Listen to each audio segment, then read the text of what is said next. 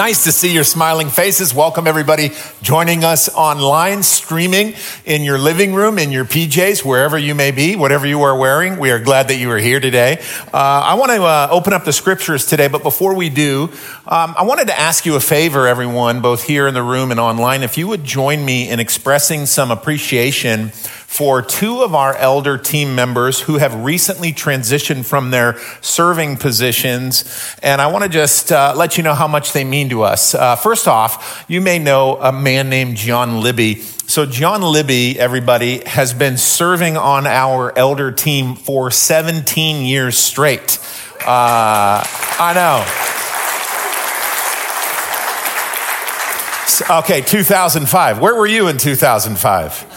I don't know, but I know where John Libby was. And he's going to be stepping down so that he and his wife, Meredith, can continue serving here at Redeemers. But they wanted to serve together and do some things as a team. And so that makes a lot of sense because Meredith is, quite frankly, the better half of John by a long shot. So next, we have Wally Gwaltney, everyone. He has been serving as an elder for about 5 years, and Wally recently felt led to hang up his elder cleats as well. And he and his wife, Gail, lovely wife, will continue to stay active here at Redeemers as we move forward. And so listen, it's hard to summarize over 22 years of faithful service, countless hours of prayer and a lot of meetings and quite frankly, midnight calls and hanging out with folks, grabbing coffees, helping support the different ministries and the staff. And it really is, an amazing thing to be an elder, and the Lord has used the two of you, your service here. And then the last 2 years, of course, pandemic eldership leadership has been, that's been fun, hasn't it? I don't know. It's been interesting for sure. So guys, I know you just clapped for John, but would you join me in a round of applause and appreciation for these guys?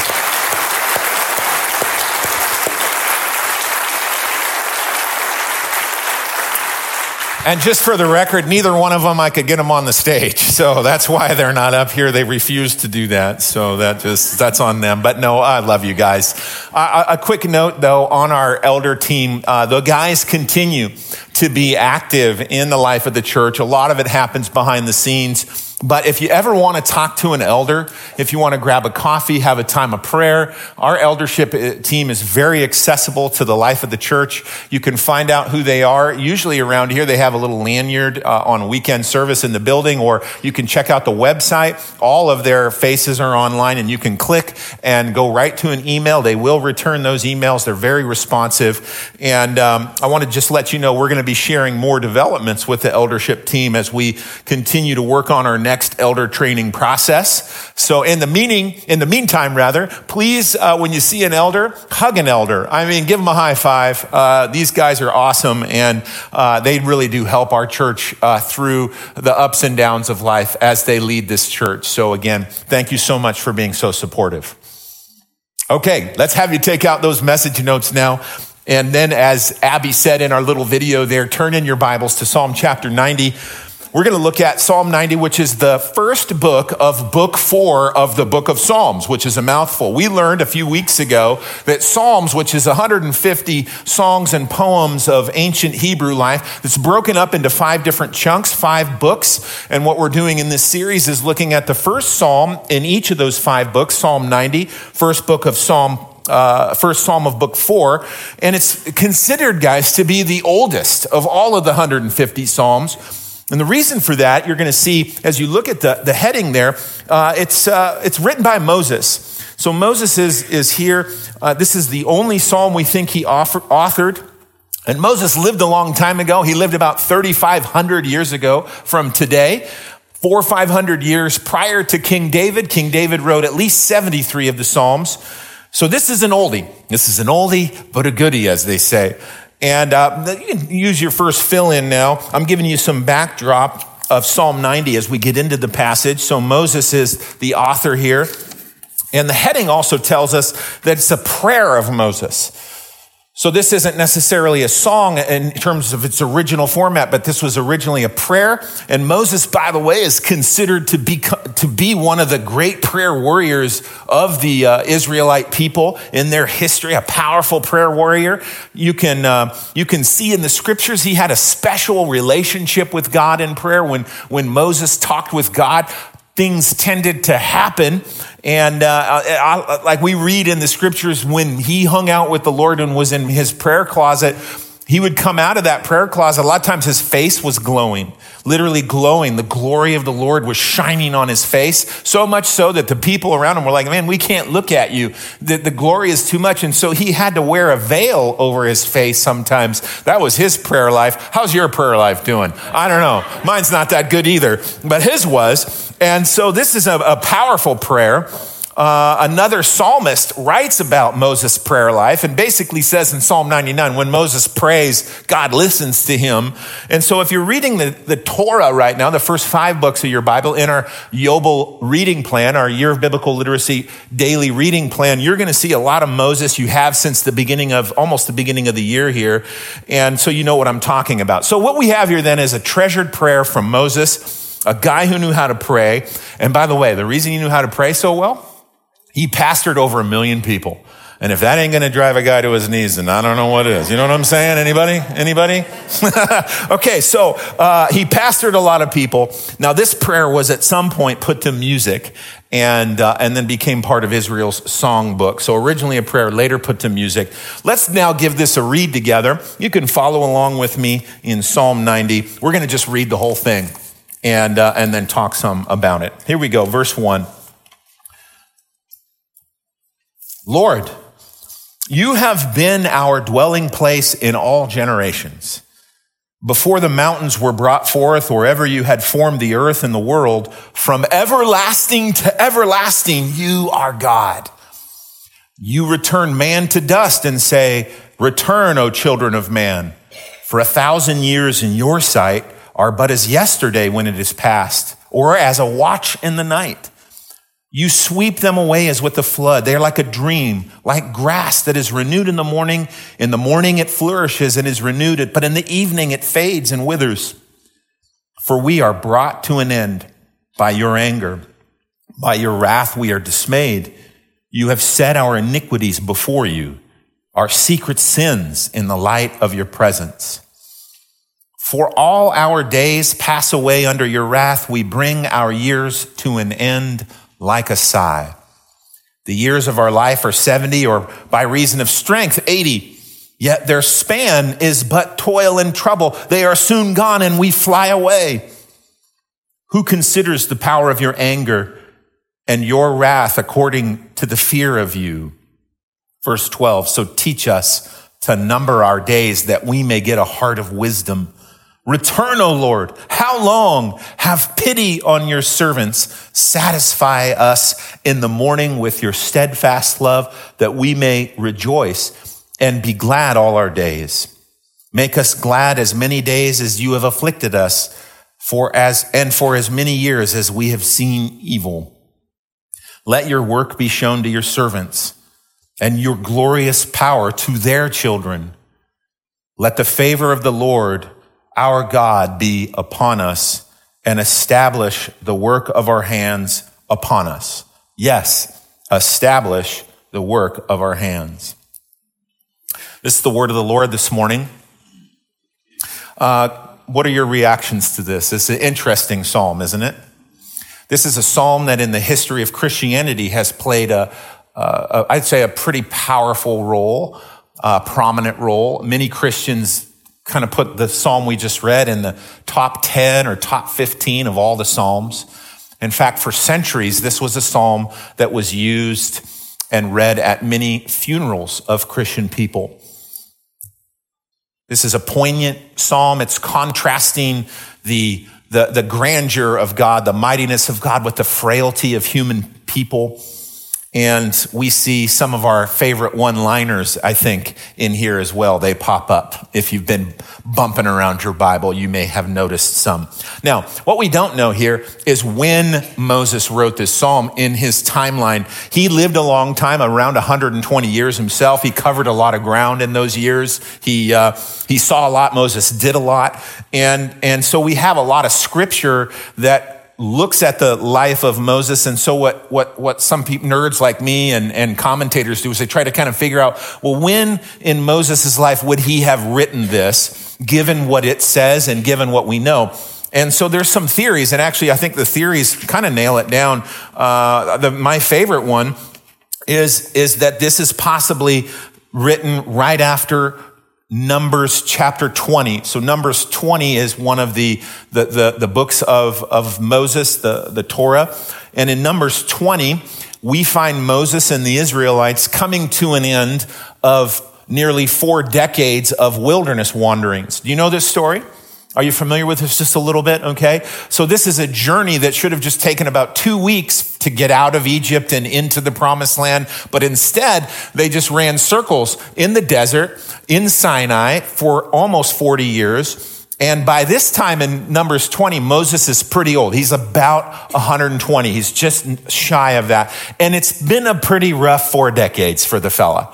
And probably it's been a rough decade for longer than that, maybe 10 decades. Maybe his first 2 decades were pretty good. I mean, he was in Egypt living it up. And then after that, it was like, and so, but especially this wandering, right? They were this group of people living in tents, walking around in circles, having to tear down the tabernacle, the tent of God, and then rebuild it when the Lord moved. And this is, by the way, a group of people that's bigger than the size of Portland, and almost as unruly as the Portlanders are. And so what we see here is that all of this was taking place because of this judgment that was upon the Israelites for their stubbornness and their sinfulness towards God. 38 years prior to Numbers 20, we can go to Numbers 13. And we see that Moses, right before the wanderings happen, he sends out 12 spies from amongst the people from the 12 tribes to scout out the promised land. They want to check it out. Then everybody agrees. And so they do this. And the 12 guys come back and they're just raving. I mean, this is a great place. They're like, this is like a land where there are just, there's fields and there's brooks and streams. There's a big freshwater lake. There's crops. There's oats. There's barley. There's vineyards, and they bring back some grapes. I mean, this is a land of milk and honey, and they're all excited. And then if people are all around, they're like, yeah, this sounds great. And they're like 10 of the spies are like, but hold the phone, everybody, because there's some pretty mean, nasty people there. So that are big and ugly, and there's no way, they're too strong for us to beat. And so the 10 spies are like, we should just go back to Egypt because we're going to die if we try to take this land.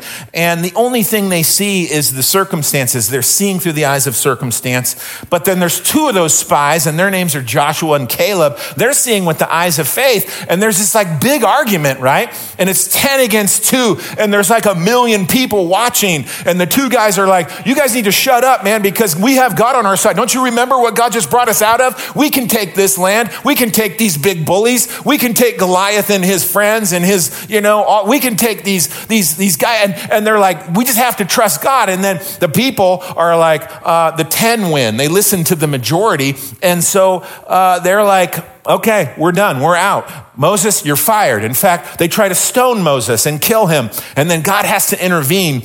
And he intervenes just at the right time and says basically to the people, you're done. The people that are about to stone Moses, this whole generation, you don't want to go into the promised land? Fine. You don't have to go in the promised land, but what you're going to do is you're not going to go back to Egypt, but you're going to wander around in this nasty desert for the next 40 years until you guys all croak, until you die out. And so God pronounces a judgment on their stubborn lack of faith. And this is what happens. Can you imagine how frustrating it is? When you get traffic and you can't get to where you're going, and you're just like, that sense that this is how they live for 40 years. Israel would have to wait till the next generation was old enough to take the land. And so they wandered and they waited for everybody to die off. It's a little bit like Gen Xers waiting for all those boomers to die off so they can get in control, right? I thought that was funnier than you laughed. Maybe. Okay. So anyways, they do start to die off slowly. But then in Numbers 20, it really is like, it's the time. And so we read that Moses loses his sister Miriam, and Moses loses his brother Aaron, and then two other things happen. A bunch of Moses' peers do start to die off. Old age is hitting them, and man, they're left and right. They're croaking. He's going to a lot of funerals. They were dropping like flies. And then in the moment of all of this loss, Moses kind of loses it, and he commits his own sin of disobedience before the Lord. He tries to take the place of God, and the Lord loves Moses, but the Lord disciplines Moses and says, you know, you're going to be unable to enter the promised land as well. And so this is all in Numbers 20. This confluence of crushing events and loss and disappointment. And it all comes together. And this is why the commentators postulate that this is what Psalm 90 was coming from all of these things. He was processing his losses in prayer. So let's summarize the backdrop here. Perhaps Moses composed this after he loses his siblings, his peers, and then permission to enter the promised land. So with that backdrop in mind, let's draw a few observations that we see here in the Psalm, and let's kind of interact with them a little bit. As we said, this is 3,500 years old, but this is a prayer that actually has a lot of relevance to us today and to our circumstances and what we go through. And so let me show you what I mean. This is the first observation. It says this: in difficult seasons of life, we can respond with praise and not just lament. This is so challenging. Psalm 90 is not a lament psalm. Remember, we talked about this. Many of the psalms are laments. Remember what that word means? Lament is a complaint. It's a groaning. It's a frustration. It's letting out and discharging your anger before the Lord. God, my life stinks right now is a lament. And we see this in many of the psalms. God, my life is so terrible. I want to tell you about it. My enemies are prospering. They're living their best lives now. They're on Instagram, and my life is terrible. And I don't have any money. I'm in the dumps. I think I'm going to lose my job. And by the way, where are you, Lord? Where are you anyway? Have you forgotten all about me? Are you even there? That's a lot of the Psalms. They're laments. The difficulties of life just pressing down upon people. And these are songs and these are groanings, and that's a lament. But Psalm 90 is not a lament. That's not what's happening here. Look at verse 1 again. Lord, Moses says, you have been our dwelling place in all generations. Moses is looking back through time amidst all of his loss and his death and his sister and his brother and losing the ability to go in the promised land, right? He's not lamenting. He's actually praising God. He's just spilling out of his heart as the faithfulness of God, the grandeur of God, the bigness of God, the hugeness of God. The main subject of Psalm 90 is not a lament about Moses' circumstances. Rather, it's his God he's talking about. So Psalm 90 is about Moses looking at his Lord and not at his losses. Again, so challenging. You have been our dwelling place in all generations. The Hebrew word dwelling place means refuge. You've been the place where we have hidden for safety. You're a big God. We dwell in you. We always have. He's worship. This is a worship song. This is a prayer of worship. So, here's how we can interact with this. I think we're learning, Redeemers, how to psalm. You know what I mean? We're learning how to psalm in our study. So far, we've learned that we can bring our complaints and groanings and laments to the Lord. In fact, that may be the best place to put them. God wants us to go into our prayer closets and give him our burdens. We can be honest with God. We can lament towards God.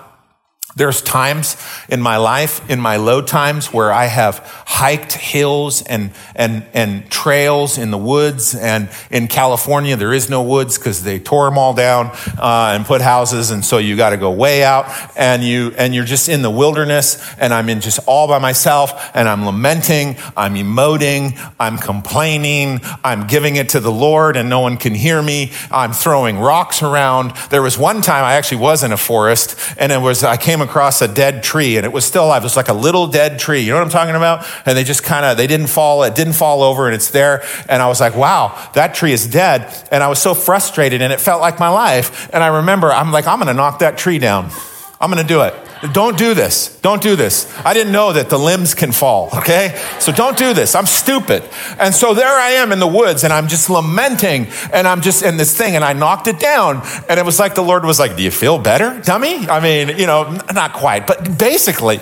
And so we can do this. In fact, the suppressed emotions that we have, we're supposed to give to Him. Suppressed emotion can be one of the ways that the devil beats us up. These smushed up emotions about our life. It's just crammed in. You know what I'm talking about? When you just kind of stuff it, you don't say anything, and you just don't even deal with it. And then the enemy comes along, and then he torments us with those emotions of frustration. And so the Psalms tell us and teach us to give it to God. Let it out. We can get good at stuffing emotions. And it can have negative reactions and negative responses. And then it makes our life and our laments even worse. And so the Psalms teach us to give these things over.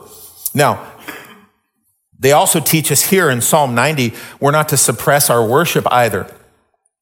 A very old, very mature Moses is teaching you and me to lift up the name of the Lord, even though there's loss in our life. And Moses had significant loss. Some of it was his own fault. And he's not beating himself up about it. In fact, he's doing the opposite. He's lifting up the name of the Lord, and he's praising the Lord. This is so challenging. The lesson is this: don't suppress your emotions, and also don't suppress your praise. Don't suppress your emotions before the Lord, but don't suppress your praise before the Lord. Oftentimes, the lament is really the one thing on the surface. Now, first of all, have you ever tried to praise God when you hit a bad spot and not complain but praise? Have you ever tried that? A couple of you have. Mostly the older saints, women in our church have tried it, okay? That's what I'm hearing. The rest of us are slow to the party. I think this is stunning. I have not really learned how to do this yet. I'm just going to be honest. And the reason is because our pain shouts to us a lot more. And it's basically, it's telling us, attend to me, pay attention to me. Our frustrations, these emotions. But our challenge today from the Holy Scriptures is to move from pain to praise. And that's maturity. I have room to grow here. Spiritual maturity, Moses' teaching, is about learning to focus on the light of God, even when you're walking through the valley of the shadow of death. I've learned to lament over the shadows of my life when I'm walking through the valley of the shadow of death. I do a pretty decent job at it, I would say. But now I am, friends, learning to also look at the light that is shining, that is creating the shadow in the first place. Without the light, the shadow wouldn't be possible. The light makes the shadow. To quote one of my favorite Switchfoot songs, circa 2005, the shadow proves the sunshine. Some of you know that. Some of you Gen Xers know that. That's where these guys were in 2005. They were writing this song. So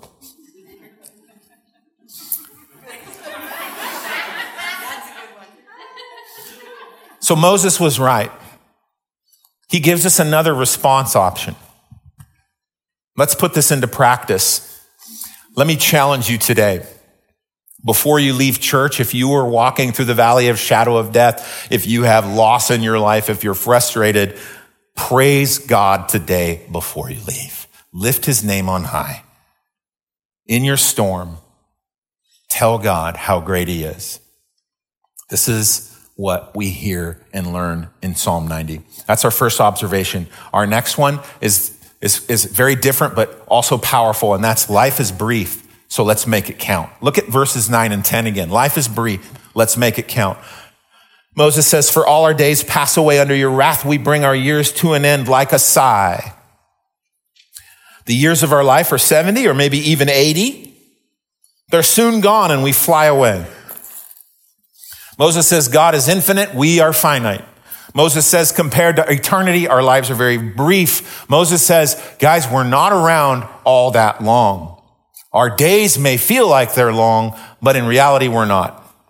So I have on here on the stage a pile of rope, and you may have seen this illustration before. And so I'm gonna just kind of briefly walk through it. So this is a rope, and actually this illustration comes from Francis Chan, and it's on YouTube. It's Francis Chan's rope illustration. You may have seen it there. And so this is a 100-foot rope, but let this rope represent a timeline of your existence. And so it's, this is another sermon. It's like all tied up in a knot here. This is your life, all right? It's supposed to stretch out, like, yeah, I know. It's,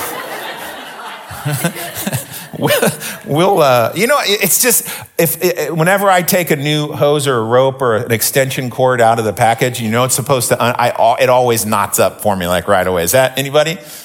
I think I'm the only one. All right, so. Rope it like a steer. Rope it like a steer? Okay. Yeah, I can't do that, John. The rope illustration. This rope represents a timeline of your existence. And it starts right here, and it goes in that direction. Picture it going forever.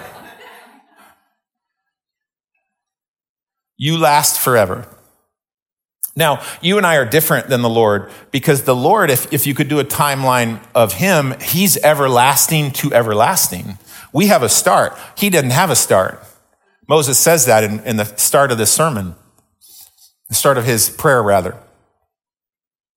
So this rope, though, it starts here, and this little red part is your life, your years on planet Earth.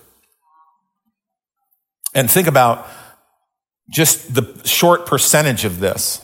You see this? And then when you look at this amount right here, it's a few inches. You start here, and then when you get to about the middle of the red part is you start really grinding at work. You work really hard. You work, and you save, so that at the very end of your rope, the red part here, you can play golf all you want until you and your friends all die. Okay? So that's basically what this is. You know what I'm saying? It's pretty short. Then the middle part and then the end part. I only get this much to live here. And then the rest of the rope, I live. And then it depends on where the rope is. And that's what Sanjay's going to talk to us about next week. We're not going to talk about that today. This is why Moses says our time on earth is like a sigh. Everybody give me a good sigh. How long did that last? Not that long. We're not around for very long. He says our lives are like a field of grass, another analogy, that withers up at the end of the day. It sprouts in the morning and withers in the heat of the day, which is in the Middle East a thing. Meadows, the dew in the evening will fall and it will germinate, and then the grass will literally grow and a little bit and it'll green up, and then by like 4:00 it's just brown. And then that's the cycle. Moses is like, that's us. That's how brief our life is. He's seen people come and go, hasn't he? He's seen quite a few. The lesson is our lives are brief, so we got to make them count. He says, teach us to number our days. What does that mean? He's not talking about just counting our days off until we run out of days. He's challenging us to have the right perspective. There's a side of numbering our days that is healthy. I went on one of these websites that tells you how many days you've lived. And so you enter in your birthday and then it tells you, well, I've been alive today 17,336 days. So that means, I did the math, if I live to be 80, Lord willing, I have 11,484 days left. That's it. I have about 11,000 left. Maybe a little bit more, maybe a little bit less, maybe a lot less. I don't know. I may only have 11 days left. That's not meant to depress us. It's meant to help us to cry out to God, Lord, let my life count. I want my life to make a difference. I want my life to be lived for you. If the Lord lets me live out these 11,000 plus days, here's my desire. My desire is to spend most of them here in Roseburg helping every single person our church meets to fearlessly follow Jesus, to help people know and love Christ and to love God with all their heart, soul, mind, and strength and love their neighbor as their self. That's how I want to spend my days. My desire is to spend those days, again, Lord willing, as a pastor in the forest, a forest pastor. Encouraging, inspiring, teaching, mending, sending, pointing you to Jesus, pointing our neighbors to Jesus. I want to spend those days praising him. I want to spend them living for him, seeking his face, walking with him, understanding his will, living this out, learning to walk the walk of faith. Lord, let my life count. Teach me to number my days. This is my prayer. This is what I believe he's telling to us. Man, I want to do this. This is my heart. This is my desire. And I get to spend those days walking with my wife, Christy, loving her, serving her, with my kids, my son, Aiden, our daughter, Karis. I love those kids more than life itself. I would do anything for those kids. I don't know how many days I have left. I may have way less than 11K. But I have no control over that. That is in God's hands. He sets the length of my life. He sets the numbers of days I have left. I'm grateful for those that I've had. I don't know how many I have left. I'm not in control of that. But you know what I am in control of? I'm in control of how I'd like to spend the ones I have left. I have the decision-making power to decide how to live those remaining days out. And so do you. You were given the same control, the control to make a decision of how you'd like to live your days out. Friends, counting time is not nearly as important as making time count. Life is short, live for him. Life is short, live for Jesus. Life is so brief. Even when you're young, I know you don't have like the perspective because life seems like, I don't know, a bit of a grind when you're young and you feel like you have a lot of time left, and you hopefully do. But nonetheless, even if you live a long life, your life is short. Live for him. Make it count for him. Live for something beyond just building a retirement account and playing golf. That's all wonderful, but have a better purpose, a bigger purpose, an eternal purpose. Live for him. That's the cry of our hearts. Moses says, this is what wise people do. He says, teach us to number our days that we may get a heart of wisdom. Wise people do this. And so this pushes the question of what we're living for. What am I living for? Am I living for the weekend? Am I living for today? Am I living for a feeling, for an emotion? Am I living just to get good stuff happen to me in the part of the red in the rope? Or am I living for an eternity? Am I living for a purpose that's beyond myself? This is the question that this psalm pushes and presses us. And this is the observation. So the question is put to you, friends. What are you living for? How can you make your life count for something that beyond the little red part that's that's going to last into eternity? One of the ways that Moses shows us how to make our lives count comes at the very end of his prayer. And it comprises our final observation. Look at verses 16 and 17. He says, let your work be shown, Lord, let your work be shown to your servants and your glorious power to their children. Verse 17, then let the favor of the Lord be upon us and establish the work of our hands. Yes, establish the work of our hands. So I want you to notice in verse 16, it talks about the Lord's work. Show us your work, Lord. And then in verse 17, it talks about our work. Establish our work, Lord. So Moses' prayer here is that each of us would align our work with God's work. There's God's work, and then there's our work. And this word work just simply means your labor, your effort, how you spend your time, how you spend your days. The prayer is that our work would flow from God's work, and that our work would be in resonance with God's work. It would line up. God's work always counts. God never does a work that is meaningless, that is temporary, that is useless. And Moses is keying in on that, and he's saying, well, let my work be in alignment with God's work, because that's how my life's going to count. Because if my work, what I put my hand to, how I live my life, is in alignment with the eternal God and what he's doing and what he's accomplishing, then what I'm doing and what I'm accomplishing is going to obviously count, because it's in the same flow as what God is doing. Do you see this? He's not talking about a specific vocation, by the way. It doesn't mean like a certain job. It just means whatever you are doing, live that way unto the Lord, make your life count, align yourself with him. It can be almost anything. Your work, though, can reflect what God wants to do in the place that you are working, because your work is in alignment with God's work. I got an email from a friend this week who has a pretty intense job here in Douglas County, and he's got a very stressful job. And his colleagues, in this stressful week of his in his office, his colleagues multiple times came to him privately and said, hey, how do you live your faith out in all of this stress? Like, you do this so differently than everybody else in the office.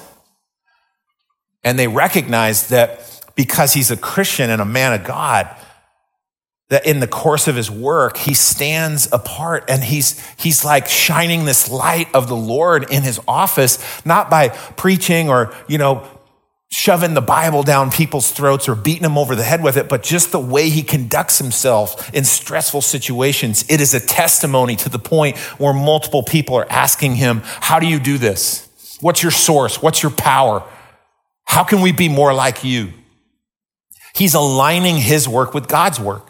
And so this is the calling on all our lives, wherever we are, wherever we spend our days, is to live in such a way that the Lord's light shines through us, and that the people around us wonder, how in the world, why are you so different?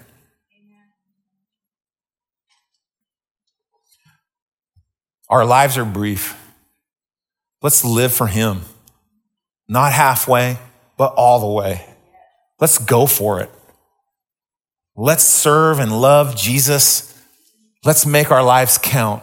We don't know how many days we have left, but when we come to the end, that's God's decision. We come to the end. We can be like Moses. We can be like all the men and women of God in history. We can hear what the Lord says to us. Well done, my good and faithful servant.